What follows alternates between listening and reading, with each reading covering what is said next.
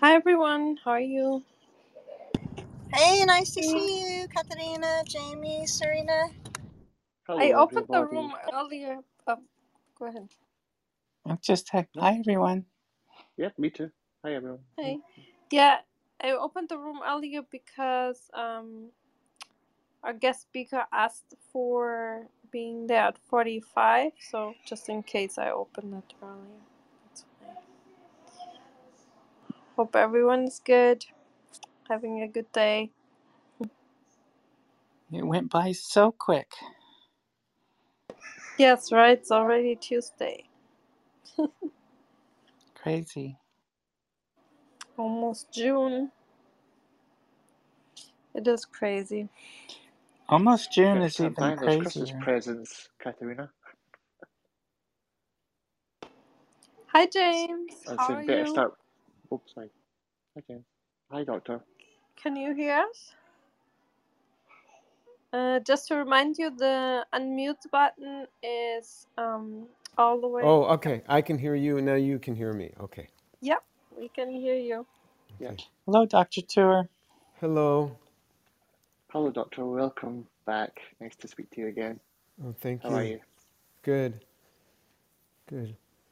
And so, Katerina, I can just keep my iPad just like this, and then I have my slides on my laptop and just run off my laptop to read them off and just go from one to the next, correct?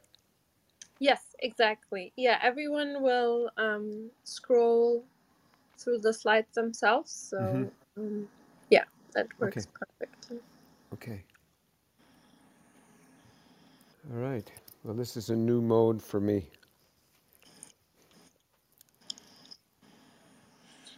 Yeah, thanks for trying it out. We really appreciate it. We are honored that you tried it out with us. So it's wonderful. Yeah. I hope you're enjoying your day. Yeah. Yeah. Yeah, I'm just catching up. I just got back from out of the country. I was in 2 weeks in Israel and doing a bunch of work there, and so I'm just digging out from being away for 2 weeks. Oh yeah. Are you good with jet lag, or is it? For me, it's no. Yeah, usually it only takes me about a day to recover, so I'm okay on the jet lag. It's just the workload. Yeah, You know, as you know, our work doesn't go away. It just piles up when we leave the office. definitely. Yeah. It just piles up. the I have issues with jet lag, especially when I come back from that side of the earth, like from Europe or. Dr. Tour, hello. What part of the country were you visiting or were you working in Israel? Oh, I had a meeting up in the Galilee, actually in Nazareth, in the southern Galilee region. And then my daughter lives in Jerusalem, so I spent some time with her. And I have a bunch of companies in Tel Aviv, so I was checking those out as well. Oh, that's fantastic. My daughter went to school in Israel. She lived in Jerusalem for a while as well, and I went and got to visit her. And it's a beautiful part of the country you were in, and around Galilee, it's just so green and it's so different. Yeah, I honestly didn't visit anything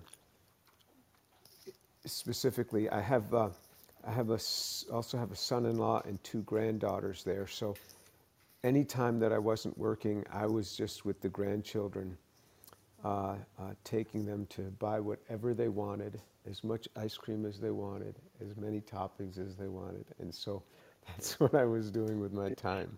They, they must love it when you visit. I think they do. My daughter gets a little bit concerned, but that's a grandfather's prerogative, I think. Absolutely. Do they call Yes. you anything special? Being your as like your granddad or anything They call me special? Papa. I call my granddad Papa. That's Okay. funny. Yeah, yeah. I Yeah. still do it. Yeah, that's great. Yeah. Yeah. Yeah, And I. same in our family. My daughters call their grandfather Papa. Oh, good. Yeah. Good. Yeah. So. Yeah. And then I had a bunch of meetings there. So I've seen the country enough times that I don't really. I just have a desire to. I don't have a desire to see things anymore. And I've seen enough rocks and enough churches and enough synagogues and stones and walls, and so I've seen all that I want to see over there. Now I just go for people. Hmm. Yeah. And was it fruit? I mean, obviously it was fruitful because you got to spend time with your family, but your business and everything were you Yeah, able yeah, to? yeah. The meeting was very fruitful because it was a meeting on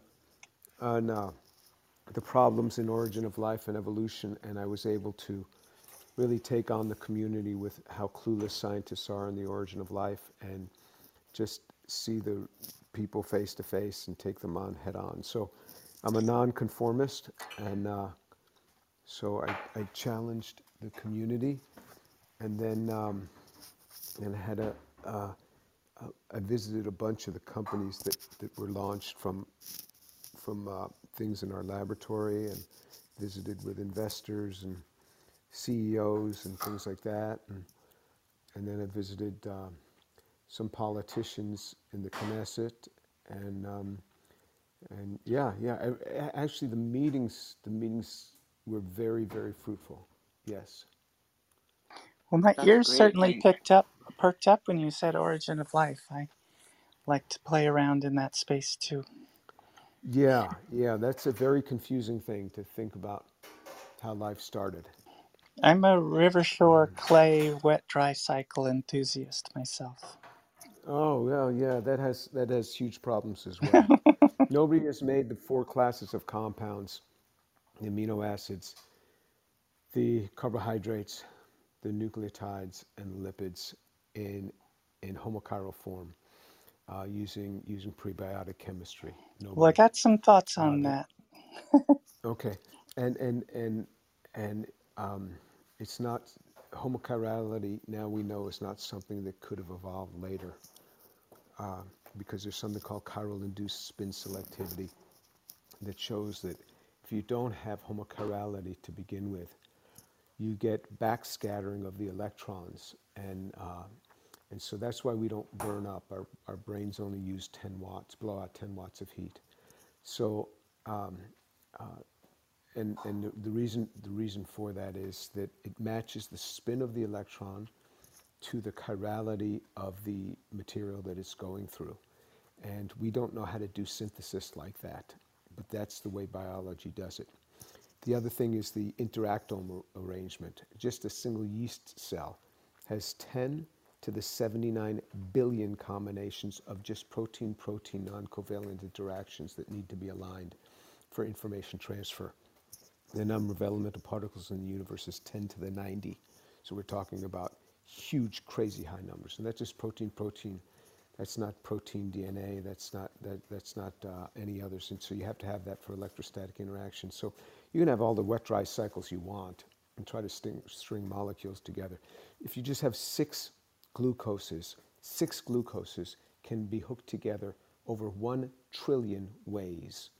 So these numbers are just staggering. And if you get a carbohydrate arrangement wrong, the cell dies. So Yeah, yeah. it would be such a blast to engage with you on these topics. I'm I hope we can have you back for an origin of life discussion. The what the carbon negative. In fact, I remember seeing the graphene work some time ago. But I was involved in some efforts for carbon negative materials production and sequestration. So I'm really interested in the topics you have today. But origin of life, I certainly like to go off in the weeds on that one. Yeah, yeah. Well, so You know, Doctor, I was personally grabbed with what you said there about the brain. What is it? Say, was it 10? Did you say 10 watts. kilowatts? 10, 10 10 watts, only watts 10 we put watts. out. Yeah. Yeah. All Wow. our cap. Yeah.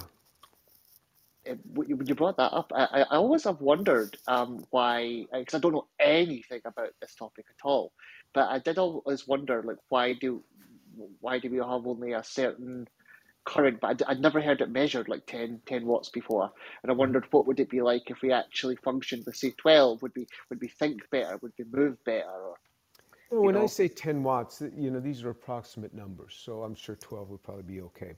But the thing is that with the amount of computations that our brain is doing, and if you translate that into silicon, that would be a rockin' hot chip, man, really hot, and we could never survive. So, but now we know. I mean, chiral-induced spin selectivity was only discovered about 15 years ago, and then it also tells us why biological reactions are so high yielding. We thought it was all based on sterics that fit lock and key, and now we know that that's a very small percentage of it. The vast majority of it I'm is making some based on notes here because chiral-induced spin oh, selectivity. I beg your pardon. Sorry, I didn't mean to cut you off. No, it's okay. Go ahead. No, I was just saying. I'm actually making some notes of this now. I'm going to look this. I'd love to read more about it. If Sorry you for go my if you screen go to reader. my YouTube channel, Dr. James Tour, I have a 9-hour video on origin of life, and you can start and stop as much as you like, and it covers each of the classes of molecules and all the problems with the origin of life. You'll see it. I mean, I did in different pieces. It was like 14 different videos, but then I just pulled them all together and made one big one as well. You'll see me with an astronaut's helmet on. So that's the one It's like 9 hours, and the thumbnail is me with an astronaut's helmet on. But you could hear everything that I just told you is on that video. Okay, this That's going sounds to be like a really fascinating. fun binge watching Yeah, absolutely. Definitely. Yeah, Thanks experience so much. coming up for us. if you're Yeah, ever thank you. suffering from insomnia, it's a good thing to watch. Well, luckily not, but it sounds like just fun for fun's sake. And Okay. until we can perhaps make you so comfy that you will be so happy to come back to Clubhouse and we get an origin of life moment with you. So Okay. thanks. That's our goal. Okay. Well, happy guest is our goal. My cons my concern isn't that I would be falling asleep. It would be I'd be too alert. I'd have too many questions. I I'd be see. too engrossed with it. Actually, that would be my flaw with a 9-hour talk like that. That's amazing. Thank you.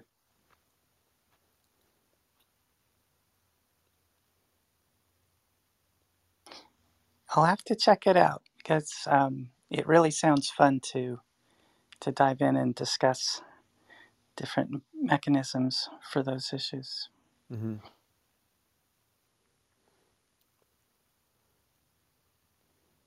Yeah, we'll start in around 1 minute. So, yeah, thank you for your patience and waiting. We'll almost start. And yeah, exactly. That's what I wanted to do first.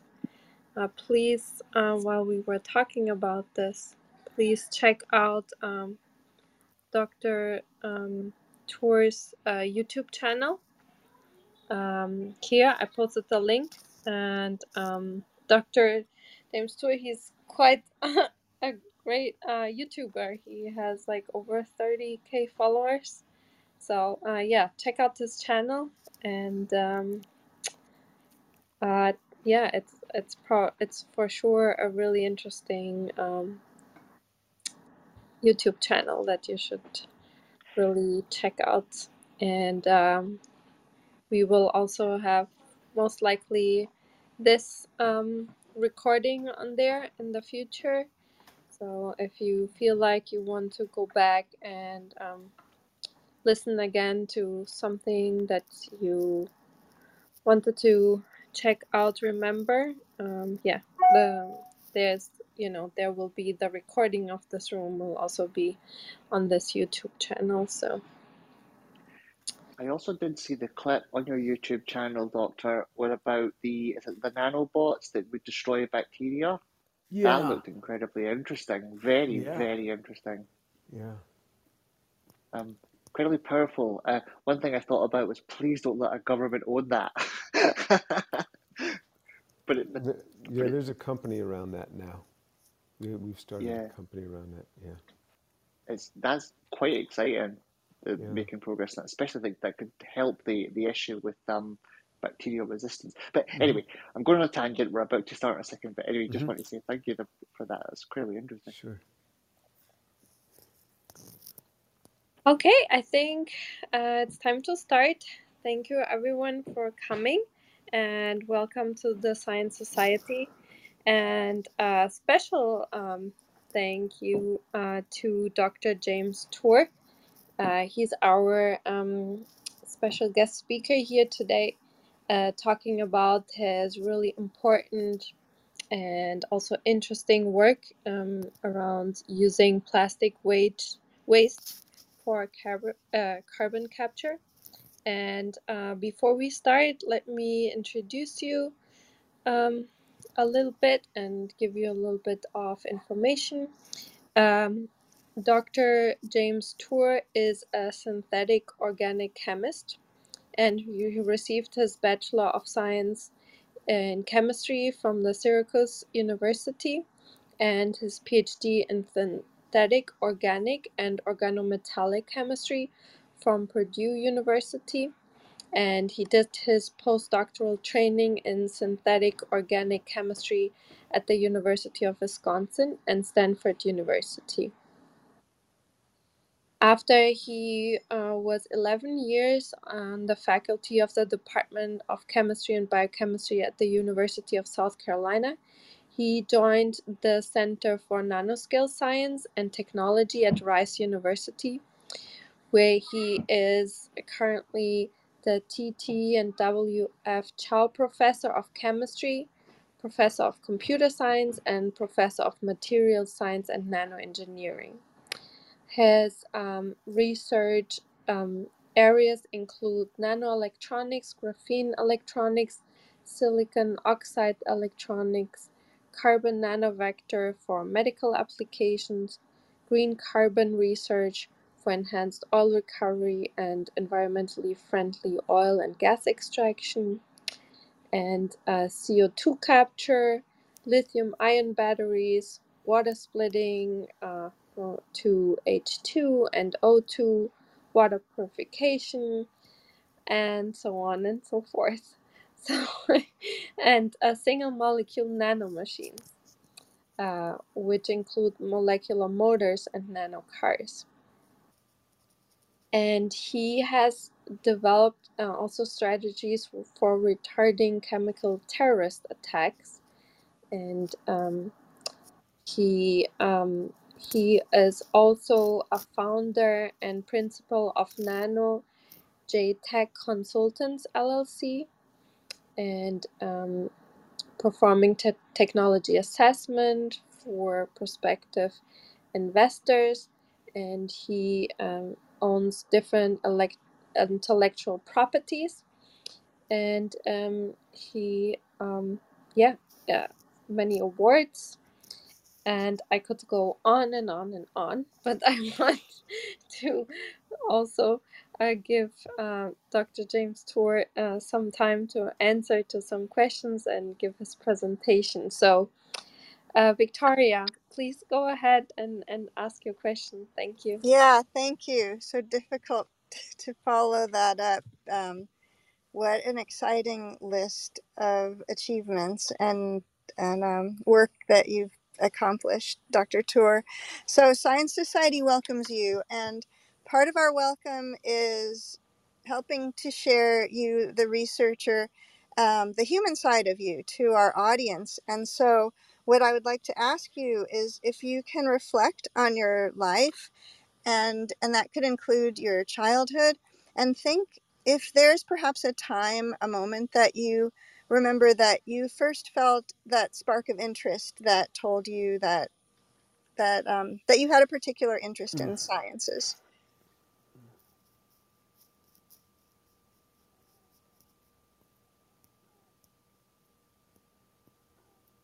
We cannot hear you currently. I'm not sure if it's. Oh, do you want me to begin?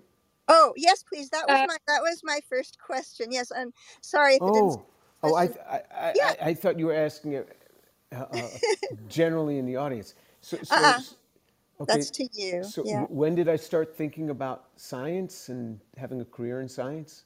Well, even not necessarily a career, but thank you, because you asking me to clarify helps me ask my question more clearly. Okay. It's that I'm interested to know if there was a time in your life that you felt like, yes, science, this is a path I want to take. And that may not Oh, be a career path. It could be I that you were got you. 6 years old and you noticed that Yeah. you were, Yeah. this was I you. got you. I got you. Mm. Okay, so yeah, I wanted to be a New York State trooper. I wanted to join the state police, and I couldn't get into the academy because I'm colorblind. I don't know if they have that same restriction now, but at the time that was a restriction. And so I thought I would study forensic science and just be associated with law enforcement in that way. And my dad said, well, why don't you just get a general degree in chemistry for your undergraduate degree, and then you can specialize more after that. And so what amazes me is that at the age of 17, I listened to my father. And I just went and got a regular degree in chemistry.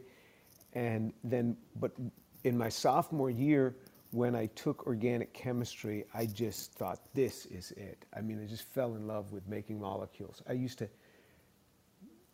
did all the homework problems, and then I would do all the other problems at the end of every chapter that had not been assigned. That's how crazy I was about that subject. Thank you. Thank you for reflecting. That's why, well, one reason I love to ask this question is because we get to hear the career change, or the path change that we wouldn't have known otherwise, that I think happens to people, if you're listening to yourself and what is interesting to you. And of course you also listen to your father, and thank goodness for him, for suggesting that, because law enforcement didn't take you where you had expected it might. But so then from that point, at which you were so excited about making molecules, how did you find your way to the work that you're currently doing? Okay, so my PhD and my postdoc were in traditional synthetic organic chemistry, methodology, and also natural product synthesis. But when I was a graduate student, my professor told me, you're not going to be able to have a big career just making molecules. You're going to have to either go the materials side or the biological side and apply your skills there. So I always had that in mind. And so when I started my own independent career, I started applying the synthetic skills to making molecules for electronics, and it really took off. I mean, it just boomed, and I got a lot more press and notoriety than I deserved. And it was only because I took tools of organic chemistry and applied them to the field of electronics, where nobody had seen those tools come in before. And so that took me a long way. And then we also took those materials type ideas and moved them into the biological area. And now we work across so many domains of material science and biology and advanced materials and inorganic materials. So we have we don't view ourselves as having any one thing. We just take what we know and we'll apply it to interesting ideas. And so now, I'm at a stage in my career where I just hire good people, I give them a credit card, and I say, make me rich and make me famous, and they do. And a little bit of that has to do with you. Sounds like. Well, I think we have a debt of gratitude that you did follow your curiosity, because although conventional schooling tends to separate things into separate disciplines, that you weren't bound to that, and real knowledge is interdisciplinary, and that's where you went. And so at this point, in the room tonight, please feel free to begin delivering your talk about your work. And sometimes people prefer to have a Q&A after they're finished, or perhaps you would like it to happen along the way, but that's entirely up to you. And so please, the mic is yours, and we are here to assist in any way. So Thank thank you. you, Dr. Thank Tour. you. Thank you. So, yeah, if you could hold your questions to the end, I'll get through this fairly quickly. And I think some of your questions might be answered on some of the slides after that, after where your question arose. So hold them to the end, and then I'll answer whatever you like. So in slide number 1, it's these clean tech advances. It's putting waste plastic to use, flash graphene, and carbon dioxide capture.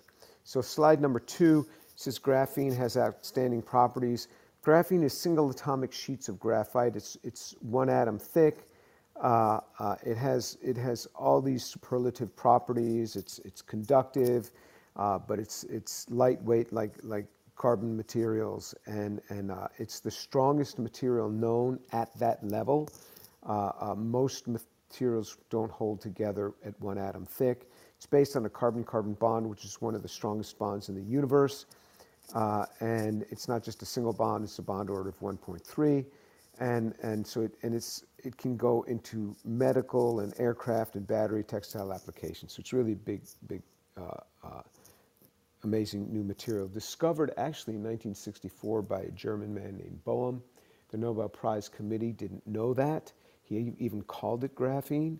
It was rediscovered in I believe it was 2006 maybe.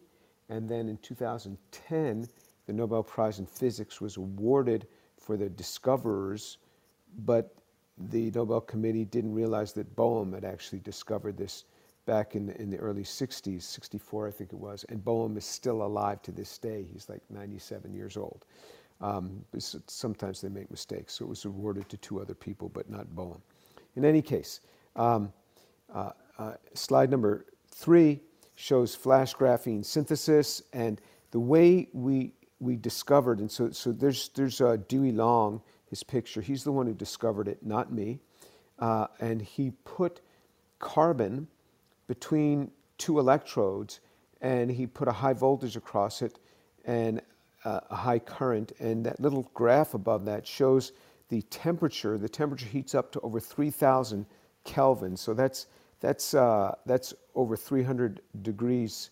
That's about 3,000 degrees centigrade. 3,000 degrees centigrade, and it heats up to that temperature in about 2 milliseconds, just a fraction of a second, and then it cools down so that by 10 milliseconds it's already all cooled down, and every carbon-carbon bond in there breaks, and then it reconstructs as the thermodynamically most stable system, which is graphene. There's a big flash of light that comes out in the process, and that's why we call the process flash graphene. Next slide is slide number 4, flash graphene characterization. I know that there's probably not too many chemists on the line, but there's different ways of characterizing it. You can look at Raman spectroscopy and you can map that. You can look at X-ray diffraction and transmission electron microscopy. But this is the cleanest form of graphene that anyone's ever seen. And because all the heteroatoms, all the non-carbon elements come distilling out in the process. We've made it from carbon black, from anthracite coal. We've made it from calcined coke, which is a petroleum product. We can make it from coffee. Coffee is about 40% carbon because it's a carbohydrate, C6H12O6. So it's about 40% carbon. We get about 35% of that possible 40%. So you can even do it from waste food. Because most of what we touch in our lives is carbon. If you look at the waste, things that you throw out in your house, it's mostly carbon. Food we eat is mostly carbon. The reason for that is because we're made out of carbon, and so I'm sure if we were made out of silicon, we'd be eating silicon material. But we're made out of carbon, so we eat carbon things. And our cost is about $30 to $35 a ton in electrical energy. That's it. So right now, graphene sells for $60,000 to $200,000 per ton. We can make it from very inexpensive carbon sources, even just household waste, for $30 a ton in electricity costs. No solvent, no water needed. The next slide is slide number 5, and it says AB stacked Bernal versus turbostratic graphene. This is the arrangement, the way these stack together. Normally, if you just take graphite and exfoliate it, it's very hard to pull these layers apart because it's very carefully packed. That's what happens sitting in the ground for billions of years. But this forms so rapidly that it couldn't well pack. And so that's good because now when you put it in composite, it disperses out. And so what you need for a composite, when you add a nanomaterial, you have to have two things. You have to have good dispersion, it has to disperse well in the material, and you have to have good interfacial interaction. Good interfacial interaction between the material, the nanomaterial, and the host material. Next slide is slide number 6, and it says the laboratory scale up. So this was our first paper, and we scaled it up to 1 gram, which for a nanolab is a lot. But it disperses very well in solvents. We could put it in plastics. It strengthened the plastic. It dissolves in all sorts of solvents.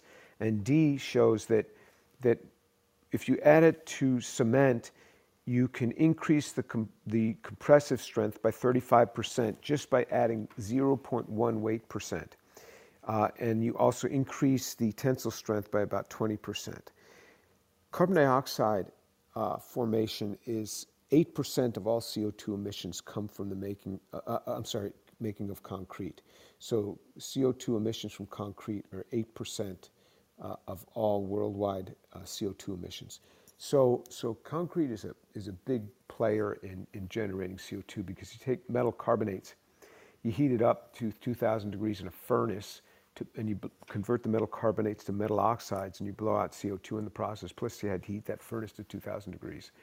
And then you add water to it. It's very heavy. You put it on a truck, and you cart it off where you want to. So if you can reduce the amount of concrete by 35%, that's a very big deal. That would lower the CO2 emissions by 35%. So big deal on that. All right, next slide is slide number 7, and that's a little automated system that my students built. We built that during the COVID shutdown. We were out of our labs for 2.5 months, and I bought a bunch of 3D printers and a bunch of setups for electrochemistry and things like that. And we just built this system. I didn't, Dewey Long did. And so it's an automated system, so it can just rocket on through. And you see that big flash there, and then it'll drop that out, and another one comes funneling in, so it's an automated system. And with that, we had to deliver to the Department of Energy. We had a grant where we had to make 1 kilogram in a 24-hour period of graphene from coal, and we were able to deliver that. A 2-year grant. We delivered 5 months early, and we did it not just in 24 hours. We did the 1.1 kilograms in 1.5 hours with this automated system. So that really worked. The next slide shows you the progression rate. So you can see that's the history of it. You see where it says COVID closure. That's where there was we were shut down for that period during the COVID shutdown. And you can see that we were building it was doubling the production rate every 9 weeks. So every 9 weeks, the production rate was doubling. And we have stayed on that. And you see how we surpassed the Department of Energy goal.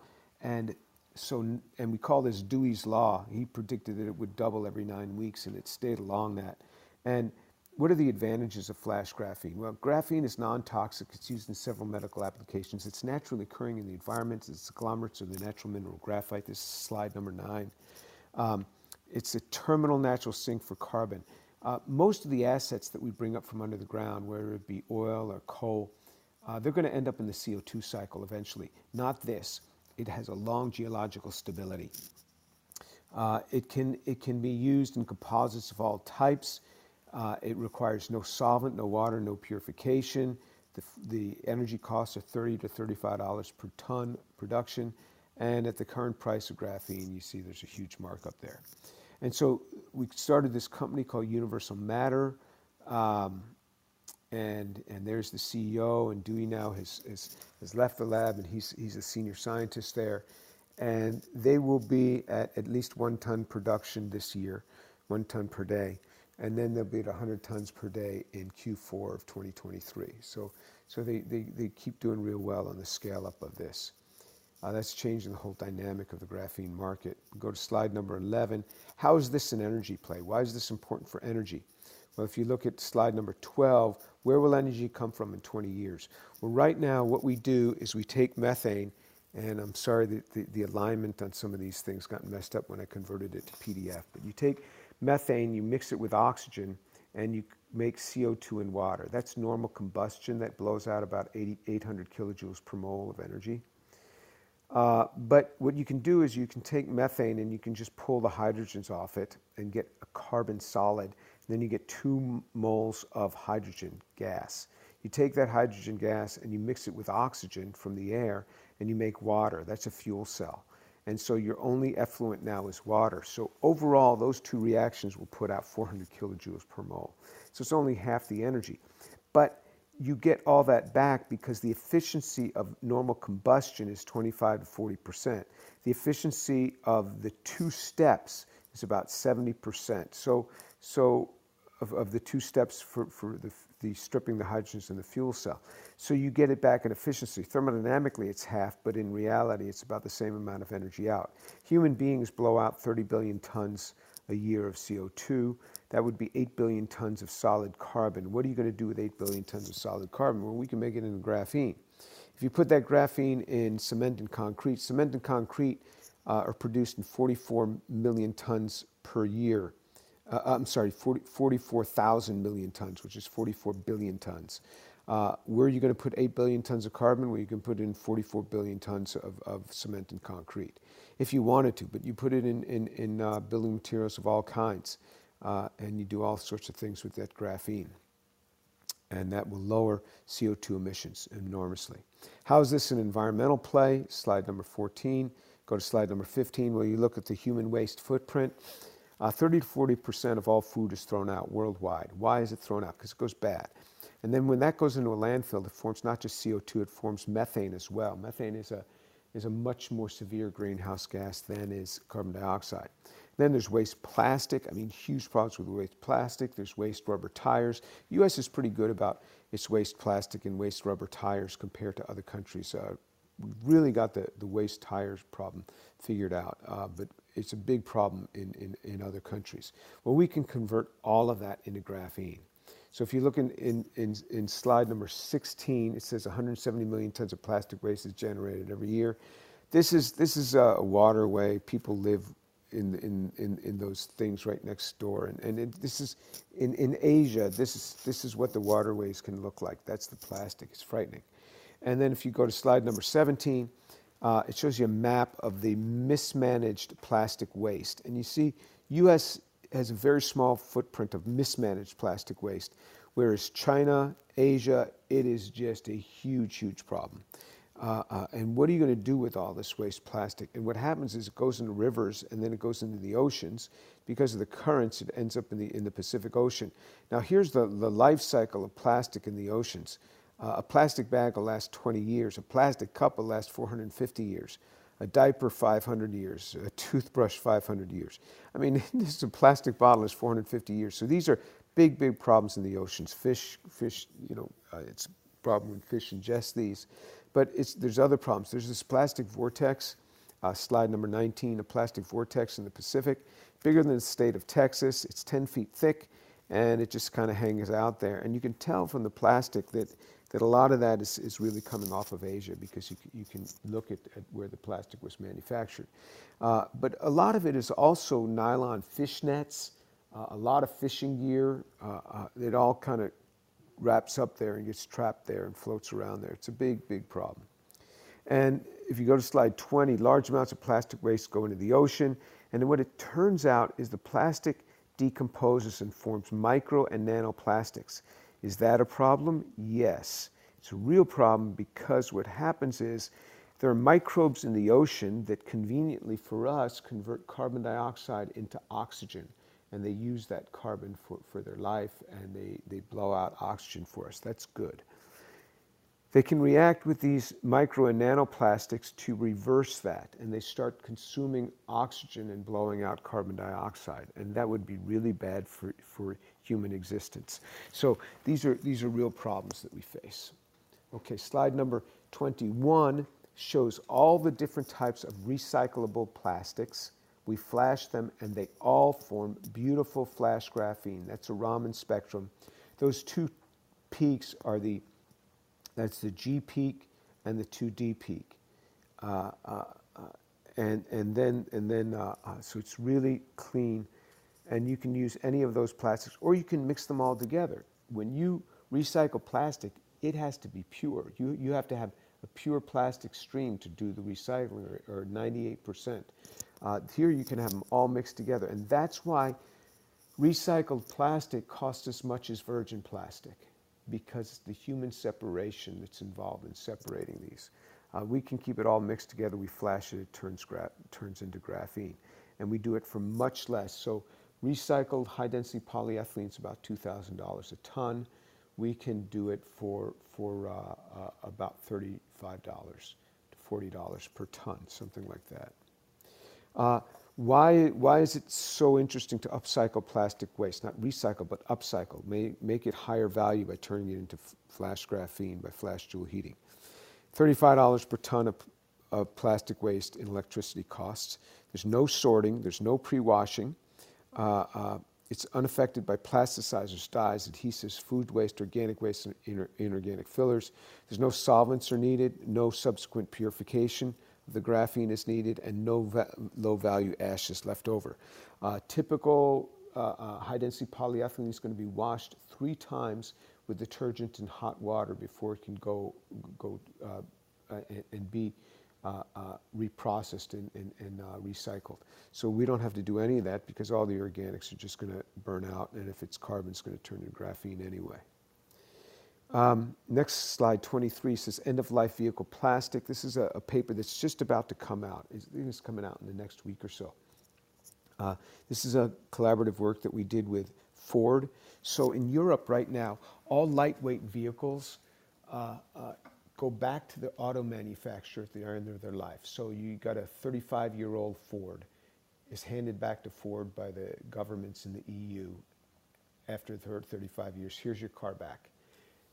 You can only landfill 5% of it. So they've got to recycle, do something with the other 95%. Every lightweight vehicle has 200 to 350 kilograms of plastic in it, and they don't know what to do, because a lot of those are engineering plastics. They can't be remelted, so they're not recyclable.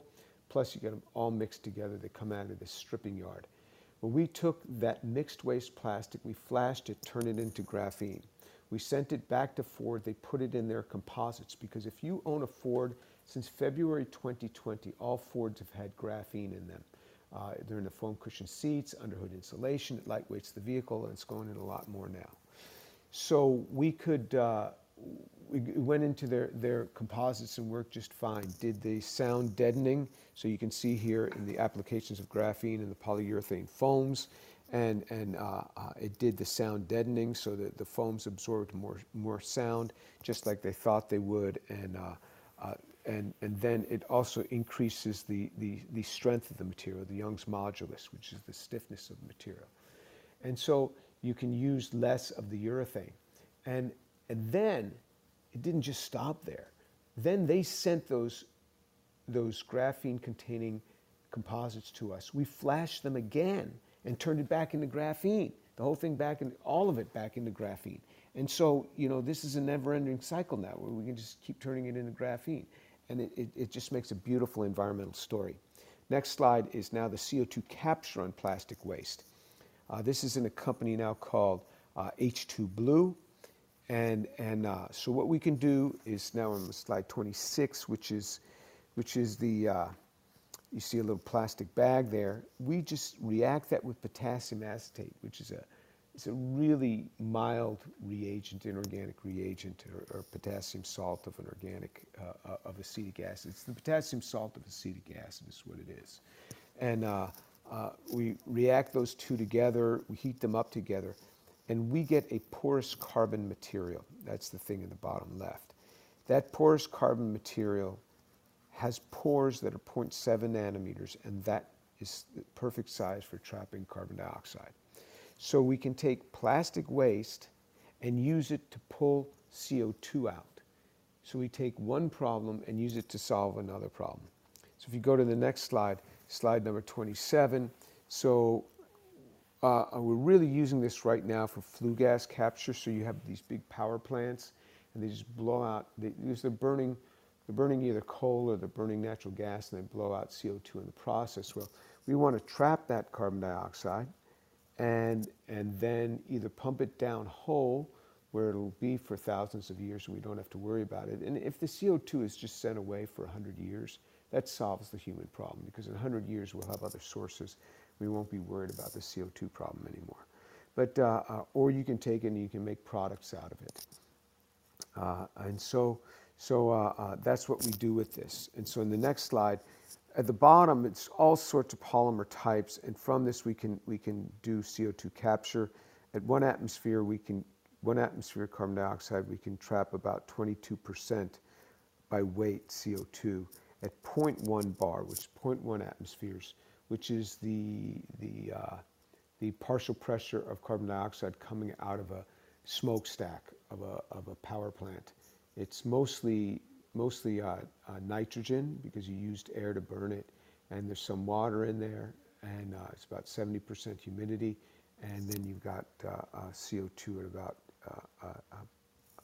10% partial pressure, 0.1 bar partial pressure. And so we get about 7 or 8% we can capture at 0.1 bar by weight. And then also in 70% humidity, we checked it, and we can pull the CO2 out, and it sticks to it. So that's exactly what that's showing in slide 29. In slide 30, it shows you our cost. Our technology is going to cost about $21 per ton of CO2 that we capture if we use waste heat to release it. The liquid amines are much more costly than that. That's the technology that's used today. If you go to slide number 31, we estimate our cost at $21 a ton versus what the literature said $80 per ton is what liquid amines cost. But now that we're dealing with people in that industry, they say, no, your literature's off. It's actually $120 to $160 per ton flue gas capture. And so this could make it much cheaper to capture carbon dioxide.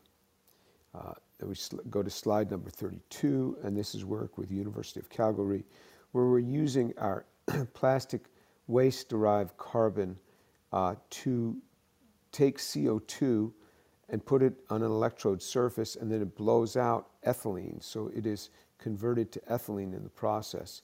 And so you convert carbon dioxide directly into ethylene. And why do you want ethylene? Because then you can make polyethylene, and so you can make materials out of this. So that has high prospect for the industry, because if you can take the carbon dioxide and you don't have to pump it down whole and try to sequester it away, if you can directly convert it into usable products, then you can make money out of this thing. And we can convert this to carbon dioxide, and so we don't have to compress it, because anytime you capture CO2, then if you take it, you compress it. It costs you energy to compress it. But if you can just directly convert it into ethylene, then you see you have a truly CO2 negative process. So you just turn this thing around. And if you go to slide number 34, that's the research group. Those are the folks who have done the work. Wala Al-Ghazib, the woman in the front, fourth from the right with a star, she's the one who did this CO2 capture on plastic waste, and she's assisted by Paul Savas, who's the front row, second from the left. And Wala has gone back to Saudi Arabia. She was sent to me for 4.5 years by Saudi Aramco, paid for her PhD, and she was just absolutely terrific. I told Saudi Aramco, just send me more women like her. I want Saudi women. She was just tremendous. And then Paul's kind of taken that over. And then the work on the flash graphene is by all the other people there with stars. And with that, I will end and open it up for questions. Thank you so much for this amazing talk about this really cool research and, cool, literally to cool the planet down. So, for once, it was used appropriately. Yeah, no, thank you really so much for explaining this to us in such a way that even me, as a neuroscientist, can understand. This is amazing. And please flash your microphones, everyone, for questions, and then we'll go from there. So, Serena, I saw you flash your microphone. Go ahead. Yeah, sure. Fascinating talk. Very impressive numbers about price per ton for both the graphene and the CO2 capture. So, curious question about the graphene. I was, in terms of scaling that up. Well, let me first ask: when you characterize the graphene products, is there a fairly well-defined length scale of the sheets in terms of their diameter, or? Um, Yeah, that's entirely adjustable. oh, So, a lot of times you want smaller ones because they disperse better in medium. But if we run the flash Joule heating system for, say, 25 milliseconds, 40 milliseconds in that region, we're going to have small sheets. If we run it for 500 milliseconds, a half a second, we will have sheets that are, I don't know, 50 microns in size. If we run on a shorter time, we'll have things that are submicron in size. So it depends on how long you run the flash, and that's entirely controllable by the electronics. that's really cool. And it's only timed, growth from the precipitation of in essence, the plasma. Yeah, it's not a plasma. Mm-hmm. We're driving a direct current through the system.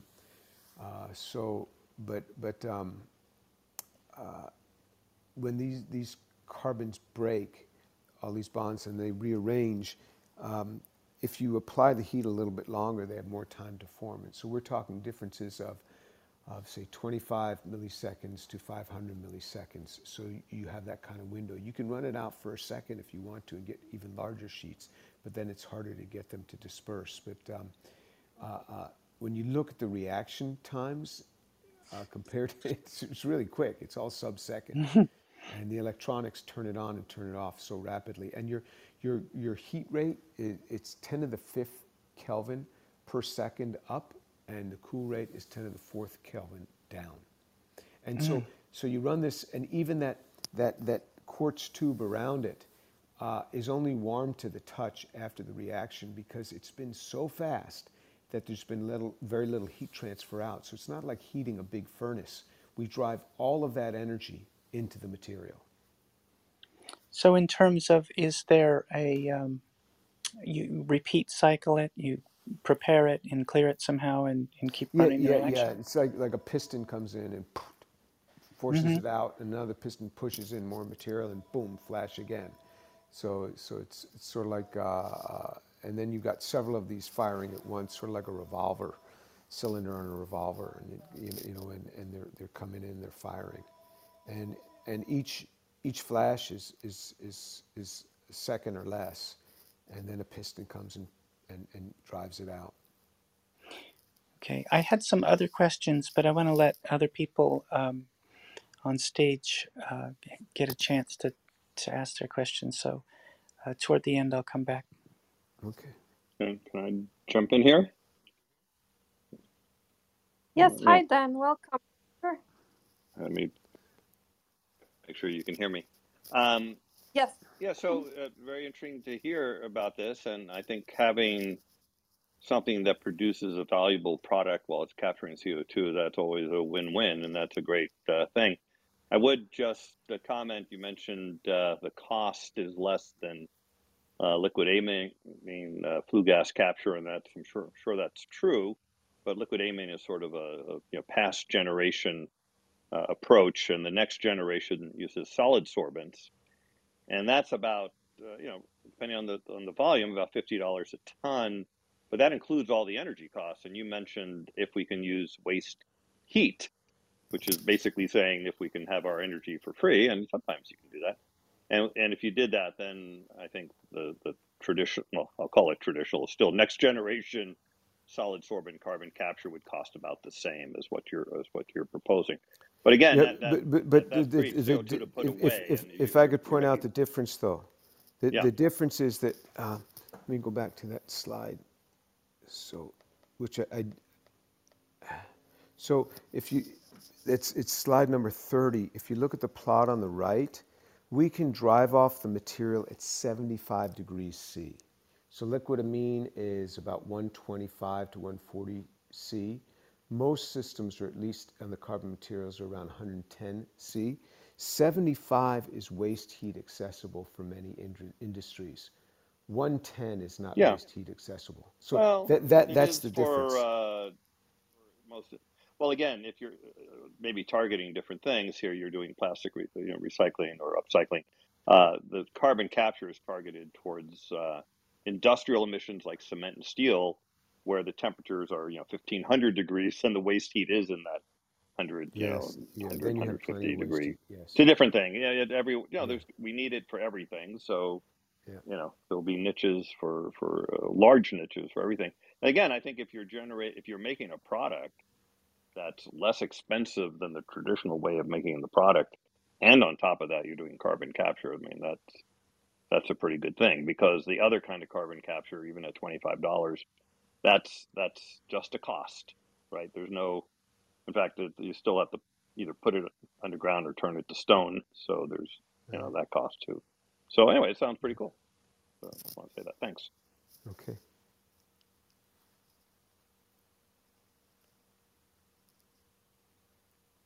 Yeah, thank you so much. Please go ahead, ask your questions. Eli, did you want to ask a question? Dr. Shah, Denise, go ahead. Pamela, I saw you joined the stage. Katie, Cecilia, him. Oh, Dennis. Yeah, go ahead. So I was curious, number one, this is a very hopeful technology for me, having studied environmental science, and not seeing enough innovation and sufficient quickness to get to where we need to be in terms of making sure the planet is not completely destroyed shortly. So I was curious when you project this sort of approach to be standardized and for us to be producing in this fashion, given it's more efficient than current standards. Yeah. So we discovered the flash joule heating in August of 2018. We started the company about a little less than a year after that, and they've been working on the scaling for a couple of 2.5 years now, something like that. 2019, yeah, something like that. And so, like I said, they're targeting a ton a day. They're targeting a ton a day by the end of this year. They had some setbacks because the facility that they were going to move into turned out they couldn't move into it, but that's why I'm saying the end of this year rather than the end of this summer. They'll be doing a ton a day, and then 100 tons a day after that. That's in a single plant. That company has gotten over $30 million in grants, which is non-dilutive, which is really nice. And it's really taken off. It is greatly oversubscribed. And so many investors want to come in. In fact, there are nations that want to invest in that. So they're all seeing the potential of this thing. Flash joule heating has never been a scaled technology, and that's why it's just taking a little while. But they should have that pilot facility at a ton a day by the end of this year. So that kind of gives you a time frame, and then 100 tons a day after that. They're going to be running off of a high carbon product like coal or petroleum coke, calcined petroleum coke. because that's 90% carbon. And if you go in with a kilo of something like metallurgical coke, you come out with 900 grams of graphene, and 100% of the material in that is graphene, because you have a little bit of hydrogen and oxygen in that. But if you go in with plastic, depends what type of plastic, but you can only get out as much as the carbon that was in there. The rest is going to come out as water or NO, NO2. So these other elements are going to come out. So that's it's a little bit harder with those, but that'll be phase 2. So, but just the production is going to happen with the high carbon materials. But you probably know this, that materials, to have materials, a new materials development and have it on the market generally takes decades. Generally takes decades to do that. And I can give you a quote from Intel, because they told me this specifically. When they have a system that's working pretty well in their laboratory, till the time they're selling it is 8 years. So that's what we look at in the materials world. Something working pretty well in a lab till the time they're selling it. And that is in a very aggressive company, Intel. So when I'm talking about a timeline of, say, 3.5 to 4 years, where you'll be doing a ton a day, that's actually very fast. And then 5 years, 100 tons a day. So this is a technology that's moving a lot faster than the vast majority of materials companies that are out there. So under those conditions, how long would it take for that to displace all of the other production methods? Of production methods of graphene, I think it's going to displace them pretty fast. And the reason is price. I mean, if you look at our cost for making it versus the cost of doing it other ways, it's going to be hard to compete. I think they're going to be displaced really quickly. I think, you know, if you're a man who likes to work in stocks, short those companies, I would think, is what you'd want to do when this starts really coming online. Duly noted. Yeah. Okay. Yeah. And it's just going to be totally driven by price. And I don't know what the company, I'm not an officer or director, I don't know what price point they're going to come in at, but there are companies that pay enormous amounts for graphene, like Ford. Ford buys a lot of graphene. I don't know what their price is, but we're probably talking many tens of $1,000s per ton. And they will make a switch very quickly when it becomes largely available at a cheaper price. Fantastic answers, thank you. I have more, but I want to leave some room for others to ask as well. Okay. Yeah, thank you so much, James. I mean, for fascinating work. My question from you is about the turbostratic graphene, and we know about the, I mean, modifying of the electronic properties that we can find in this type of graphene. And you specifically mentioned about the using of that in electronic and optical devices. I was just wondering, does the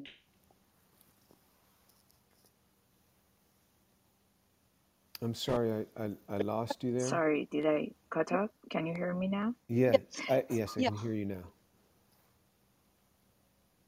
Now you're gone again. I'm sorry. I can't hear you right now. You're out again. I don't know. It's You can hear me or not? Now I can. At this instant, I can. I'm not sure I'll be able to So in let another me be instant. fast. Yes, Okay. I mean, I want to know that the property of the turbostatic. I mean, specifically by considering optical devices, gonna Yeah. change or not?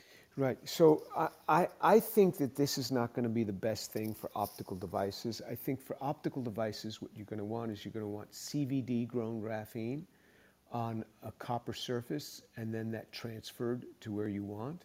I think that that's what you're going to want with an optical device. And then if you want bilayer, You're going to want to be able to have that twisted at a particular angle, because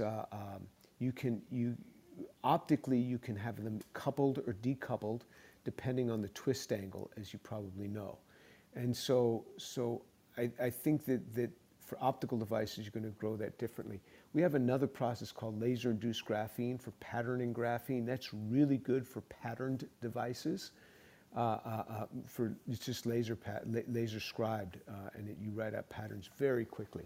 That's laser-induced graphene. This is more for bulk applications, composites, films, paints, going into aluminum, going into plastics, going into, for example, you take this, you add 1% of this by weight in asphalt road, triples the life of the asphalt road. That's a very big deal.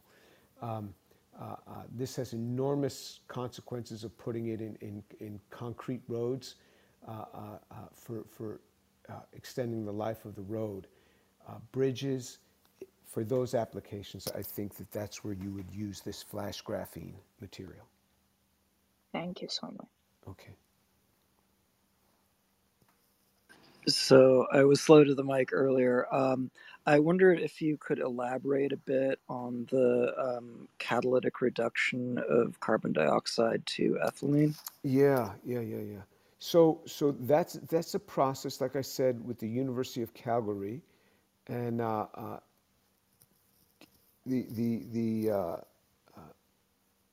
the researcher's name is Kimbria, and it is his catalyst system. It is a copper catalyst system, and that is a process that's patented by the University of Calgary. But it turns out that our capture material is the best material he's ever put on his surface, and so that really upped it for him. So our contribution there is not the catalyst system. Our contribution is just the plastic derived carbon capture material, and then the conversion to ethylene. And the next slide showed, it was slide number 33, showed the bare catalyst, the ethylene production versus the catalyst with the plastic waste derived carbon on it. And you can see how it went up from, there was about 30%, 32% Faraday efficiency to 50% Faraday efficiency.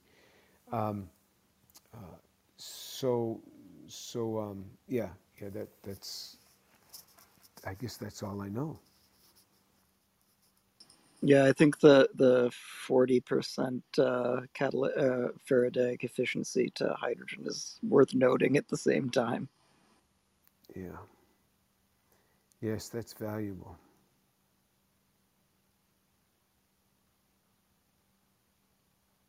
I did have another question about the conditions. I don't know if you can tell us about the conditions for the porous material you used, the potassium acetate. Yes. Yeah. We've published that, so that's all open now. So what we do is we take potassium acetate and post-consumer high-density polyethylene. You can use high-density polyethylene, low-density polyethylene, polypropylene, or mixtures of those, and we mix those two in a braid bender.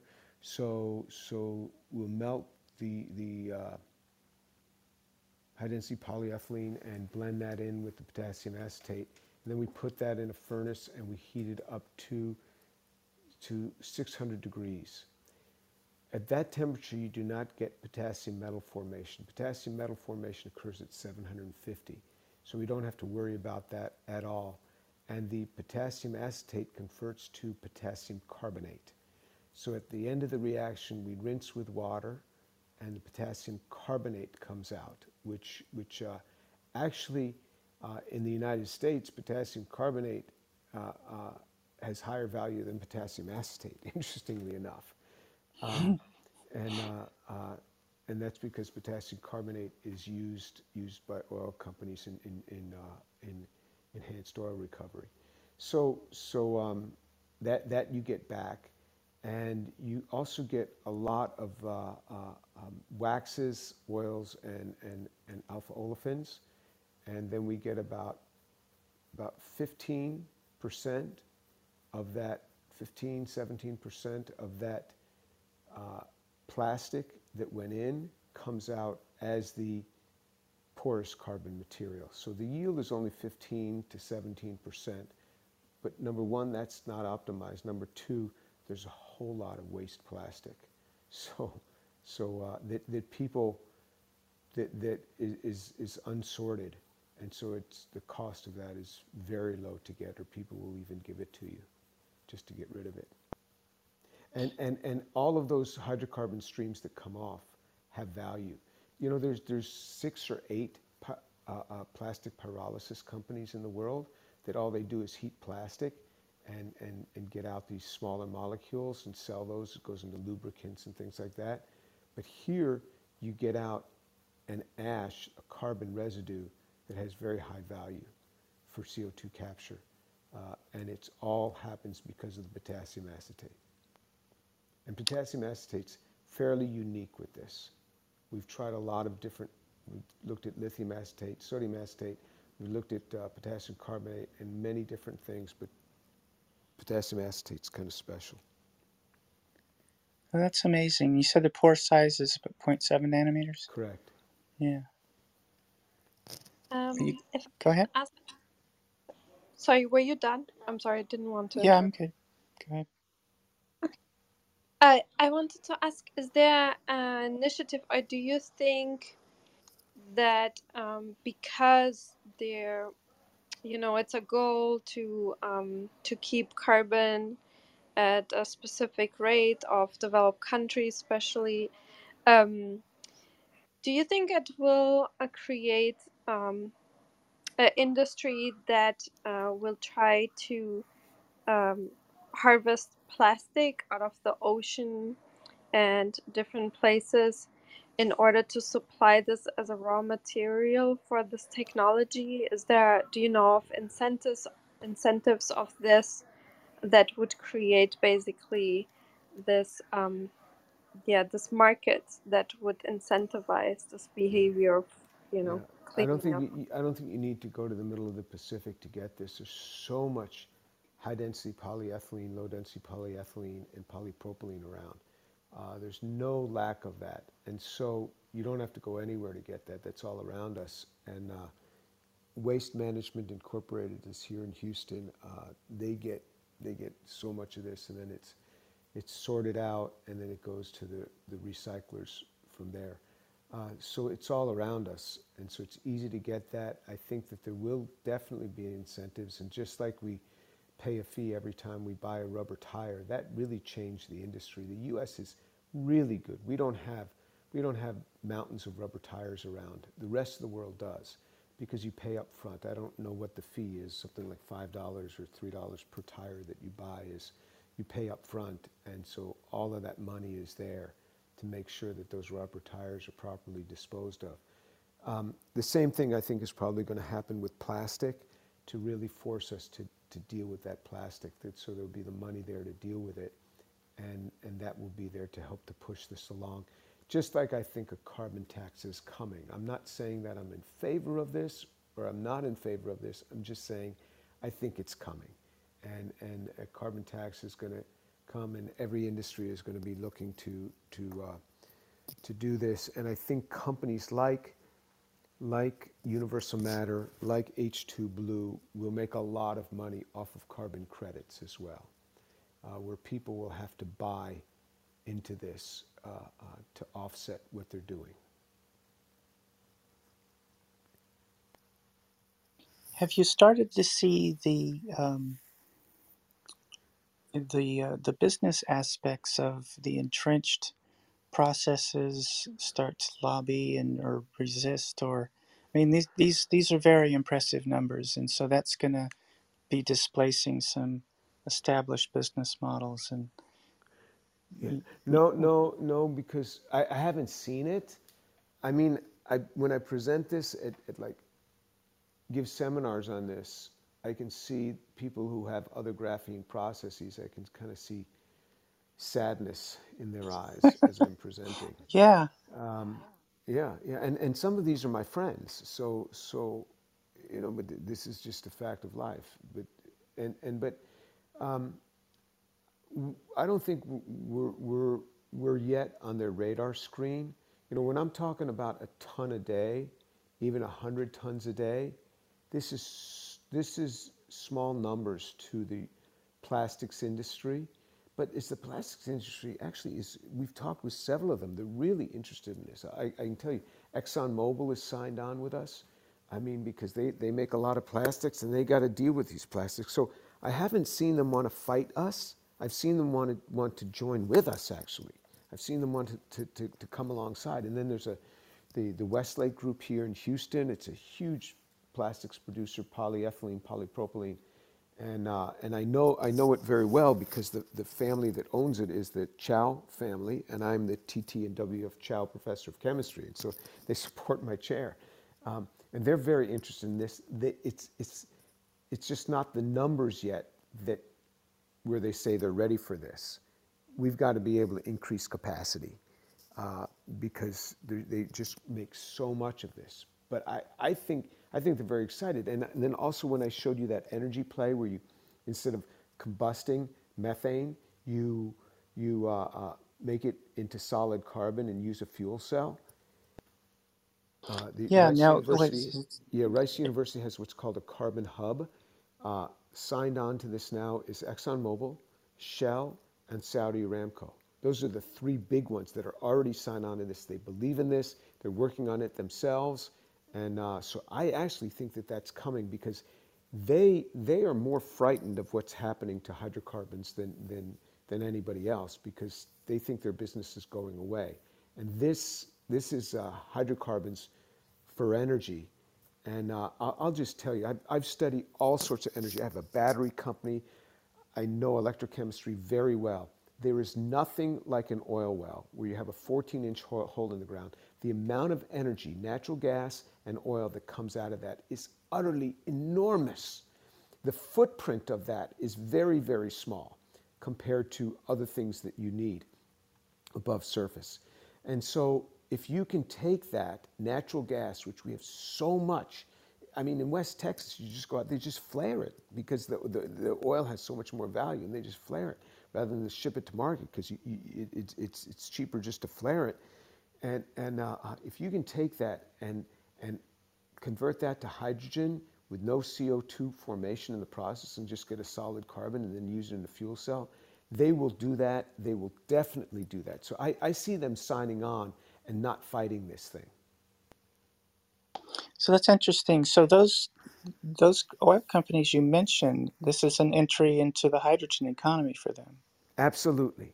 Absolutely. And you know as well as I do, batteries are just an energy transfer mechanism. There is no, it's not a fuel. Electricity, batteries are just an energy transfer. Mm-hmm. A fuel is something you can put in a bottle, and hydrogen is a great fuel because that only goes to water when you're done. That's fascinating. Air Liquide is another hydro. I guess they have their own process, so they would be a competitor for this, right? I don't know. I don't think so. I think that they're going to end up making a lot of money on this type of technology. In fact, I was in a meeting today with a representative from Air Liquide, so I think they're watching this. Really fascinating. Yeah, especially given the ESG scores, the environmental scores that recently got Tesla out of that ranking. It's about investment and the future, so it's definitely exciting. Yes, from what I understand, in the last 9 months, this ESG is absolutely have to look at this for any investment now.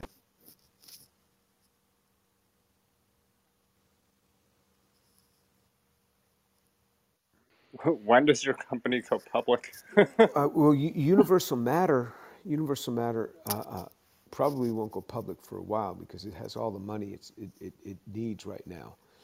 It'll probably do another financing round, a small round in I don't know, probably in the new year, just beginning of the new year. But it's getting so much free money through grants from the US and Canada right now.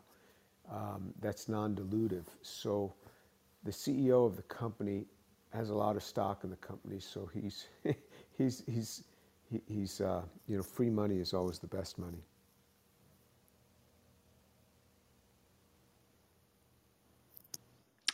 May I ask a question? Yes. Yeah, thanks.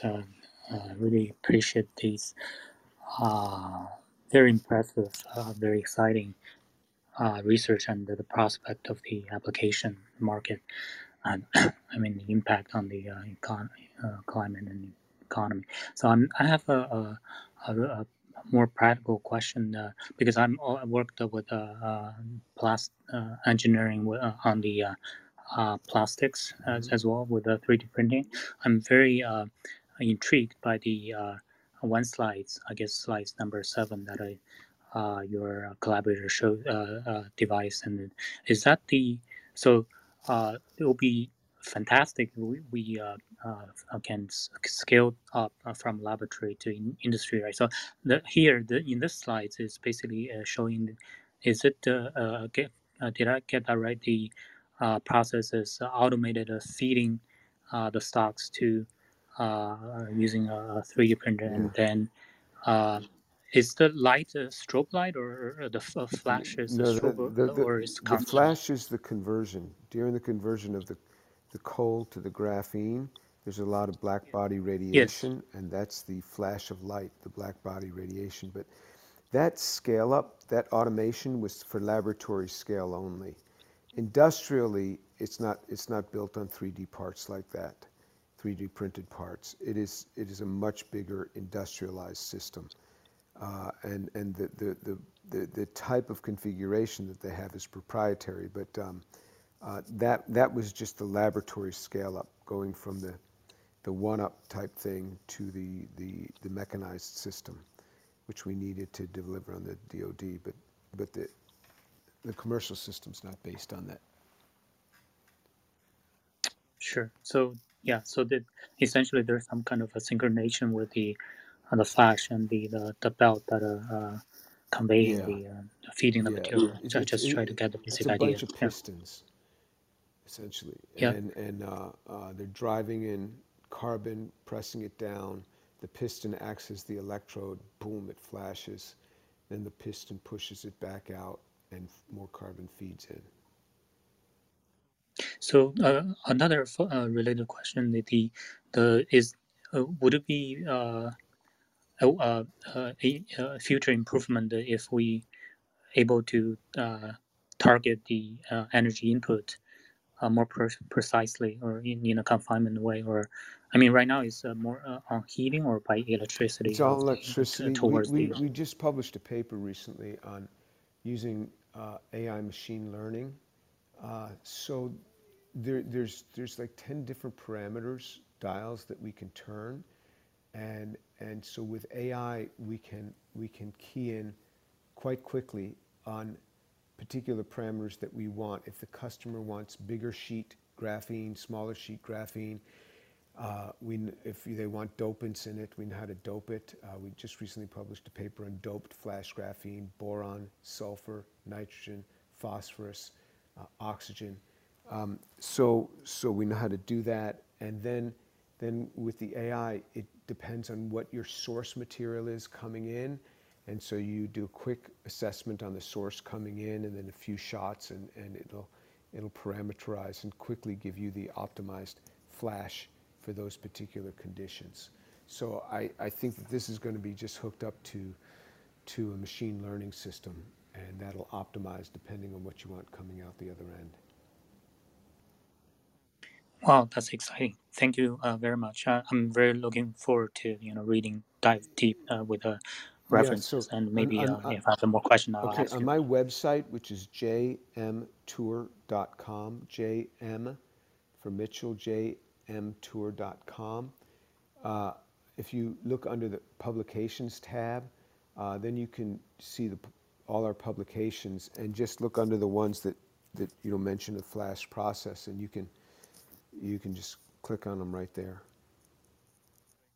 Great, thank you. Just if I may, the last one. So the cost, some costs also incurred in the extraction of the after the burning process, right? So that's the solvent. I mean that can contribute a lot All right, in so add to I the don't know what cost. you mean by extraction after the burning. So after the flash, everything that's not carbon sublimes out. The sublimation point of carbon is 3600 Kelvin.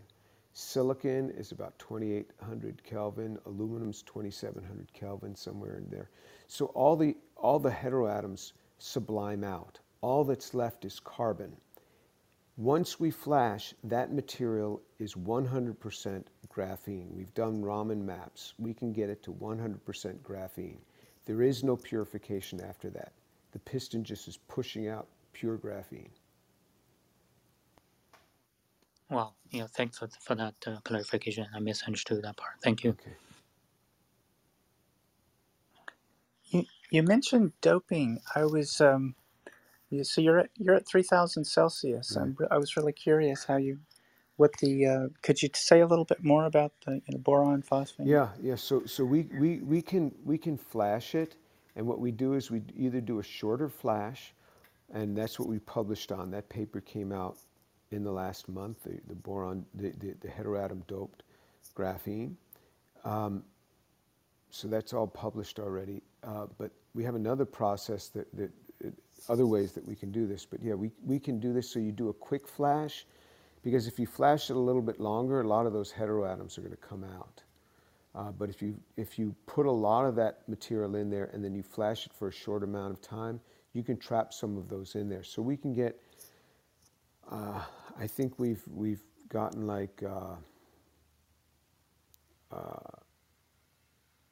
10% boron, something like that. So it's a lot more than just a typical electronics level dopant. I'm talking about several percent to tens of percents of several of these. And we've made mixed, we've put like boron, nitrogen, and we just published a paper, or we'll have a paper coming out shortly, where we've made not just graphene, we've made boron nitride this way. We've made boron carbide this way. So yeah, there's a lot of permutations that you can come with this. And this just being the flash, just flashing it. Just flashing it for controlled times. and That's no amazing. solvents. Have you been able to? Yeah. Have you been able to measure diode activity? Oh. Diode activity. Well, so in terms of doping it, do you get? No, we haven't done too much electronically with it. We've characterized it as far as the heteroatom mapping by TEM, but no, we haven't put it into electronic devices. That would be that would be an obvious thing to do. Our next step is we're going to put it into concrete. I'll tell you, when we have boron doping in there or nitrogen doping, the interfacial interaction between the concrete and the graphene is going to be much higher than when it was straight graphene. And I think it's going to be far superior. Yeah, that's fascinating. Well, I'll look for that. Thank you. Yeah, I think we've gone over an hour, an hour 15 minutes. I wanted to check with you. We probably want to begin to wrap it up, and we've published a lot on this now, and so people could go to my website and look up the papers and just click, and the papers will come right up. Yep. Again, check out also the YouTube channel. Let me share it again. Look out for more information and videos there. Let me post the link again. Check out Dr. James Tour's YouTube video channel and follow it. And thank you so much for taking so much time and for presenting your amazing work and for answering so many questions. It was a great honor having you here. Please feel free to always come back. I hope you enjoyed it. and that we'll see you or hear you back one day in the future Thank you again. so much. Thank you. Thank you so much for that talk, Dr. True. That my mind is blown by what you've just described to me now. This is so exciting. Thank you so much for sharing this with us. Thank Okay. you. All right. And thanks for this Yeah, I knowledge. just want to give a final thanks, and I'll check out your Origin of Life video. I'm sure I'll have some responses. Yes, sure. Mhm. Thank you, Dr. Tour. Okay, thank you guys. Yeah, thank Yeah, you. thank you, All right. Dr. Tour. Bye. Thank you very much. And yeah, thank you everyone for coming and asking questions, and for being part of this discussion, and for everyone in the audience. And if you like rooms like this, follow the Science Society. We will have guest speakers coming. Tomorrow we will have, in the morning actually at 9 a.m. EST, Dr. Morrissey, and he will talk about a new human lung cell type he discovered and how you can use that knowledge maybe in the future for curing lung related disorders, also COVID related. So it's tomorrow at 9 a.m. EST. And then we'll have Dr. McGuire coming from MIT, and he will talk about complex molecules that he discovered that were never seen before in space. And we'll have on Friday a room again about a researcher that's trying to save the bees, the honeybees, and he created a varroa resistant honeybee variety to save our bees. So, yeah, come back. Thank you for coming, and thanks everyone for asking questions. And I hope to hear you all back soon. Thanks, Katerina. Thank you, Katerina. Good night, everybody. Thanks. Good 3, night. 2, 1. Bye, everyone. Good night. Thanks, everyone.